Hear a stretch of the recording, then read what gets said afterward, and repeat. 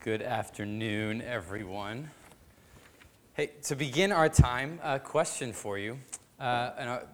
Honest feedback, not honest, but I want to hear. What was your first job? Think back all the way. What was your first job? McDonald's, yeah. I was just Wild Waves at Life. That's awesome.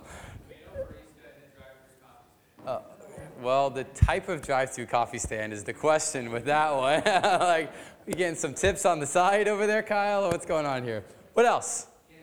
KFC. So a couple fast food. I think everybody should have a job in the food industry at some point. That's my personal opinion. Everybody's going to be eating at some point in a restaurant. You got to know what it's like to actually be on that side of it. So a prep cook. What restaurant? Okay. Is it slash, I'm just going to do everything that they ask me to do type of guy? Awesome. So food. My first job, I was a janitor at Brooklake, actually. It was my pathway to full-time ministry was starting as a janitor where I met Darien, so it was kind of a win. So, but thinking of like jobs, this week, Judah and I were on our way to school, and we started talking, and a 12-year-old, he starts talking about what he wants to be for some reason. He's like, I want to be a sportscaster when I grow up. And I was like, okay, like of course you want to do something with sports. But if I'm honest, there was part of me that actually was, I'll say the term disappointed. Because I was like, really? Like, that's it you want to be? Like, there's so much potential. There's so much goodness. There's so much oh, so amazing. And a sportscaster. And then I felt like a little nudge, and I'll say it's from the Spirit. And this thought came into my brain. It was like, can I get glory through being a sportscaster, him being a sportscaster? And it was this little sense of conviction. Like, oh, there's still part of me that thinks that certain types of work is more valuable, more important, or more quote-unquote holy than other types of work.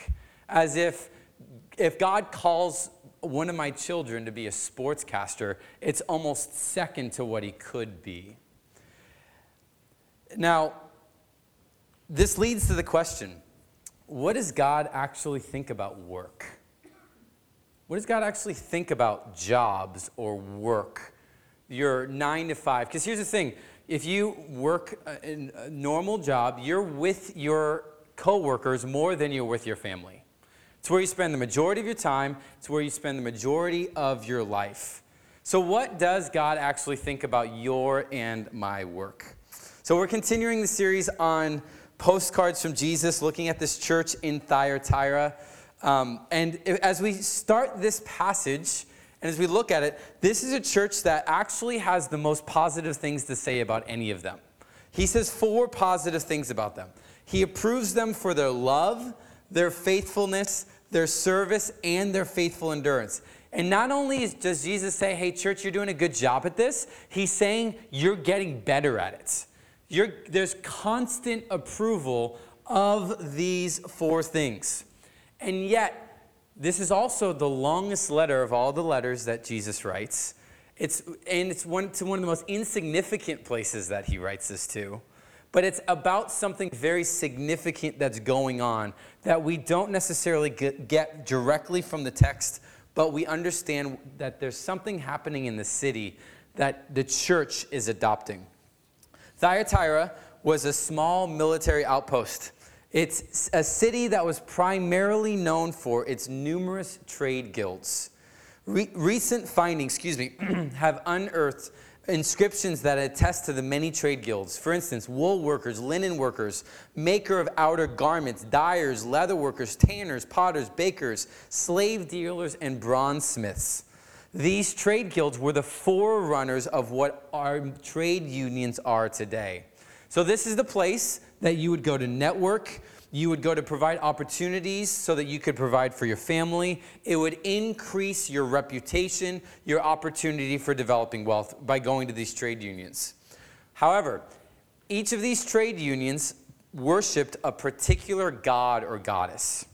So working in Thyatira meant that you would be expected to join a trade guild But then as members, you would be then expected to participate in all that took place. So you'd attend these trade guilds. Think network festivals, okay? They bring you in, you get put up in a nice hotel, right?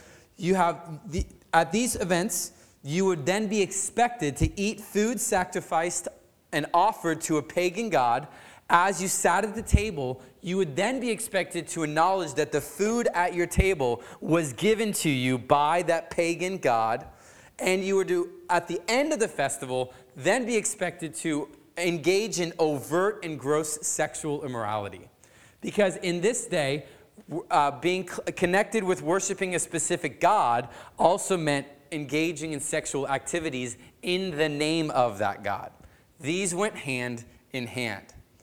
So you'd be like, okay, you're a Christian in this city. Okay, so what I'm going to do is I'm just going to leave. Right? You go to the fun part, you eat, you enjoy that. You kind of like don't say the prayer in the beginning, but then you leave. However, if you were to do that they would notice that. They would recognize that. This would possibly cost you your job, your reputation, and your societal influence. So your livelihood is now dependent upon you being part of one of these trade guilds. You being part of, in your everyday life, one of these types of events. The question is, as a Christian, as a disciple of Jesus, what do you do in those moments? What decisions do you make? How does the gospel, how does the kingdom of God influence how you go about entering into one of those places? Because notice, in this passage, he starts to go after this Jezebel. Now, Jezebel is an Old Testament character. She married one of the kings. Let's just say after she was introduced in the story, it went really, really bad. So whether this is an individual or a spirit of Jezebel, this teaching is now causing lots of people to go to these trade guilds and participate in the very things that they should not be doing. That's what Jesus is addressing here. It's not in their normal quote-unquote life or their quote-unquote spiritual life that Jesus is talking about here. It is in their life. We have this secular sacred divide sometimes, right? What Jesus wants for me affects my spiritual sacred life. And, my 9 to 5 or 8 to 4, my commute, if you're a mom staying at home with your kids, whatever it may be, that Jesus doesn't care about that. So to understand what Jesus is saying here, we must have a biblical theology of work. So we're going to do this together. I'm not going to be the only one talking today. When we think of a biblical theology, we're talking about understanding a specific thing from the creation all the way to the end. And we're tracing it all throughout the scriptures. And so there's 4 primary acts of the scriptures, okay? There's creation, then there's fall, Act 2, Act 3, there's redemption, and Act 4 is new creation. So let's do this together. In the beginning, in the garden, where do we see work? So naming animals, right? So for those of you that don't know the story, Adam was given a specific job. Hey, you go name all the animals. And he did that. So he had work. Where else do we see work in the garden? Yeah. So Genesis 2, it actually says they're to tend and keep. They're to care for the garden. They're to care for God's physical creation. Why were they supposed to do that? Why did God give Adam and Eve that responsibility? He created them as stewards. Yeah, right? They are made in his image to be fruitful and multiply, and their job as image bearers is to reflect God's image through all of creation. So as more people come about, as more animals come their way, as the raw materials of society that are latent in the ground, as they foster it and they develop cities and towns, their job is to care for the garden. be stewards as if God were doing it through them. There's work. You also see God at work. And you also see God resting. 6 days, eras, God worked, and then he rested to give us a little picture of Sabbath. Okay, so work, good or bad at this point? Good. Is there anything bad about work yet? We don't see anything in the story. Work is good. Like, don't miss this. Your job isn't necessarily bad. Work itself is very good. Okay, moving to the fall. What do we see work take place, or work happening as a result of the fall? What was that? The curse? Unpack that for me.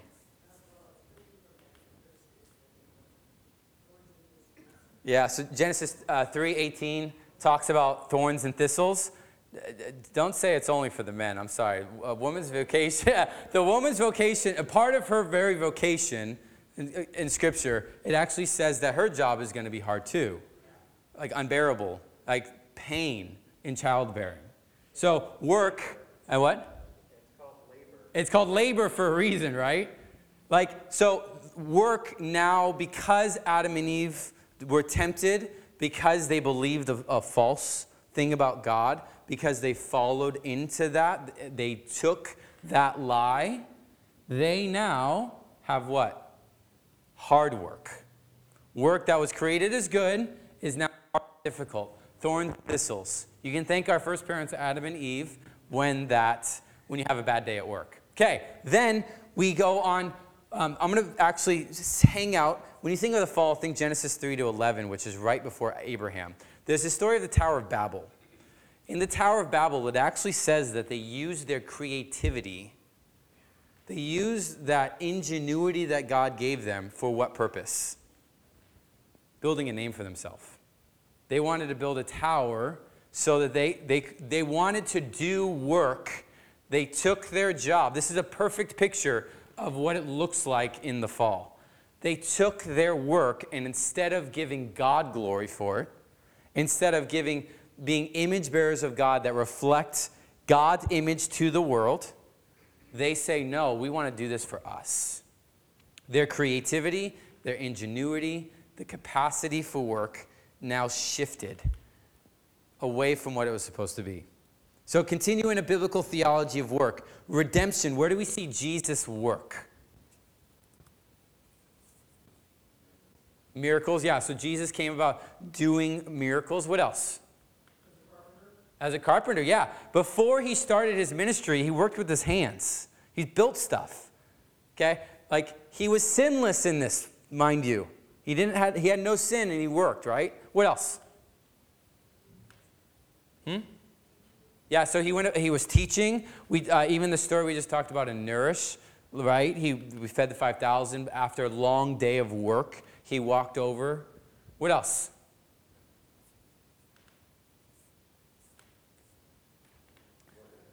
Yeah, big deal. Don't miss that one. Like, the work on the cross that was work. This was his call. This was his vocation. The idea that our work would never be enough, and his work on our behalf now makes us his children. We couldn't earn it. We couldn't make our way. No amount of work could we do. And now, because of his work in his life, death, resurrection, paid the penalty so that you and I are now dearly loved children of the great I am, as it says in that passage. Right? That's good work. And that's work that's given to us. That's work on our behalf. Not that we've done, that he's done. And in new creation, the last part of it, where do we see this? We see him come back and he finishes his work.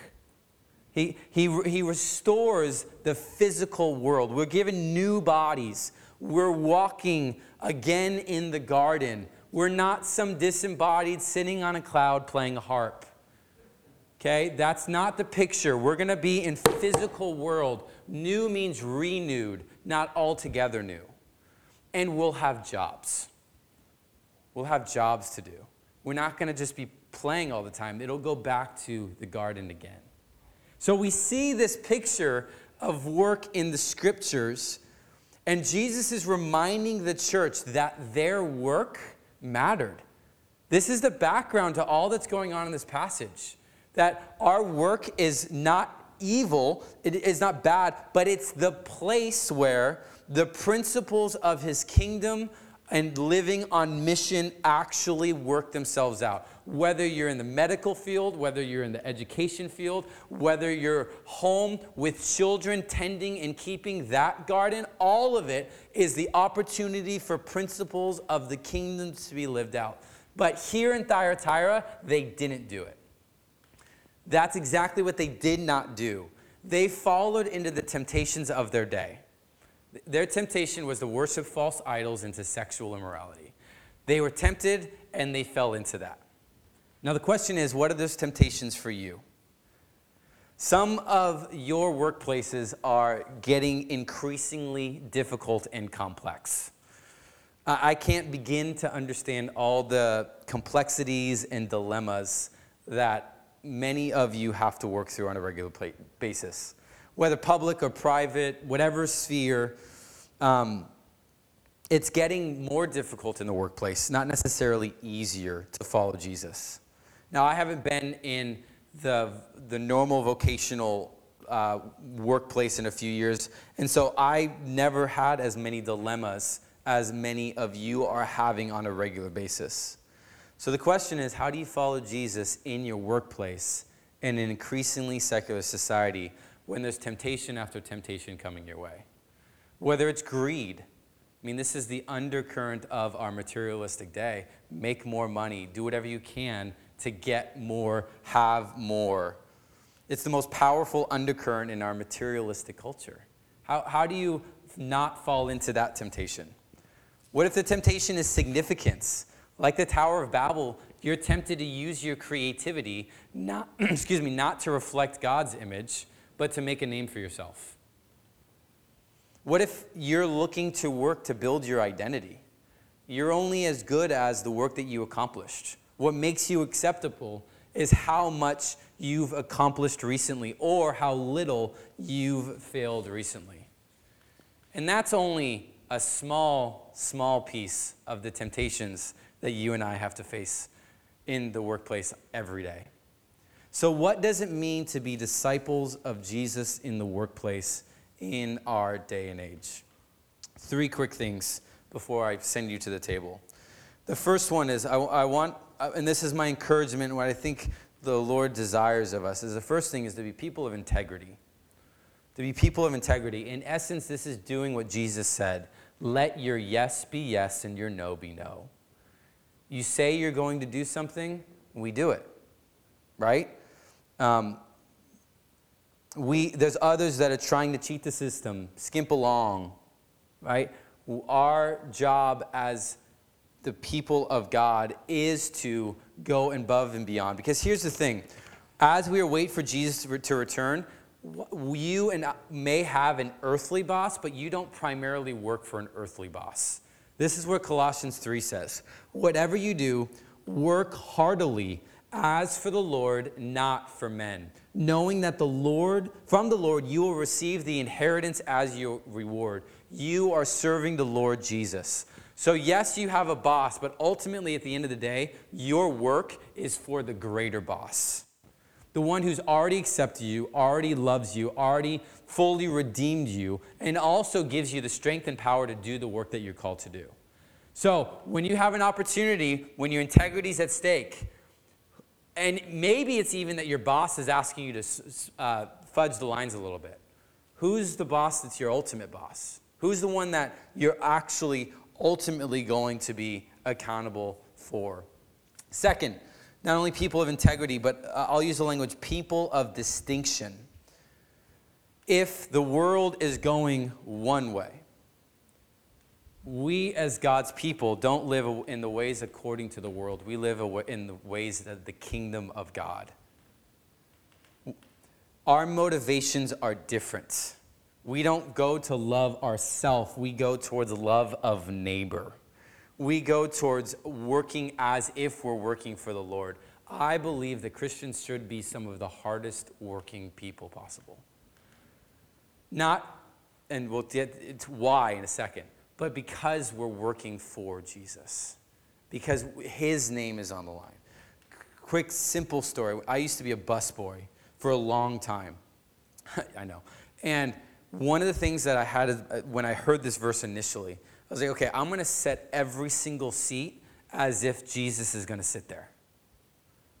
So imagine it's late in the shift, and I could care less about who's going to sit there. I didn't want to wipe down very well. It was minor work, but this showed up there for me because I wanted to work for the Lord, not for men. So, people of distinction, love for neighbor, motivations are different. And then lastly, the third thing is my desire for us is to work from, not work for. We are working from a place of grace. We aren't looking for acceptance. We have the love of the Father. We have the grace that we didn't earn. Remember, his work on our behalf accepts us, so we can work from a place of being fully loved, so that, what does that mean? We can then go and express that love to others. Work has already been fully done for us. What that means now for us is we can go work for other people on their behalf. So we're not looking for work to satisfy us. We don't need greed to fill us. We don't need our identity to come from work. We know that we've already received that from God in the cross. So therefore, we can be free to do what he asked when he wants us to do it in your workplace. Your work matters. It's not secondary. It's not, let me go do the work of the church and then work. No, that is you being on mission as a member of the church. Do you live as if you're working for the greater boss, or do you work as if this isn't that important? The question of all this then is, what good is all this, right? What good is all, if we actually do this, will come of this? And it's funny, this passage actually closes out in that. In verse 26, it says, they will have those that are not following in those ways, because there's only a small section of the church that was doing that. They will have the same authority I received from the Father, and I will also give them the morning star. What is that? Well, it's funny, Scripture interprets Scripture so well. And in Revelation 22, at the end of it all, Jesus says this, I, Jesus, has sent my angel to testify to you about these things for the churches. I am the root and descendant of David, the bright morning star. So what happens if you obey in this way? You get Jesus. You get Jesus, walking in his ways. And that's the beauty of the gospel, is that at the end of the day, the goal of all of this is that we're with him. As we take communion, we remember his body being broken. We dip it in the wine or juice as a remembrance of his blood being shed for the forgiveness of our sin. We love to talk about the work of the gospel. And often we forget to talk about the purpose of the gospel. And the purpose of the gospel at the end of it all is that we get him.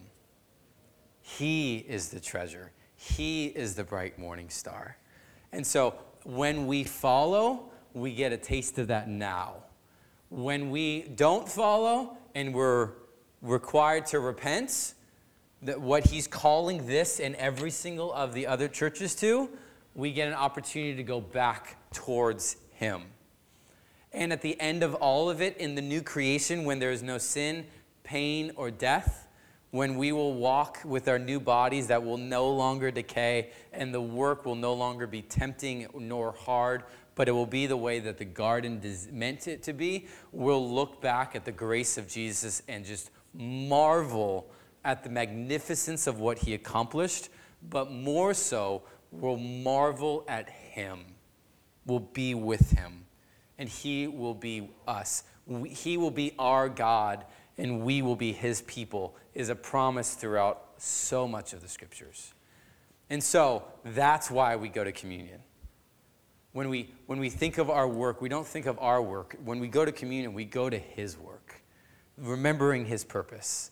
He worked by breaking his body, suffering one of the most insufferable deaths possible. His blood was shed so that when we fall into the temptation like Adam and Eve did, we know that our sins can now be forgiven. And now this is also the empowerment so that we can work from grace, because this was offered to us graciously. Nothing that we deserved, nothing that we did to earn it. We couldn't even pay the worker enough. He did it all graciously on our behalf.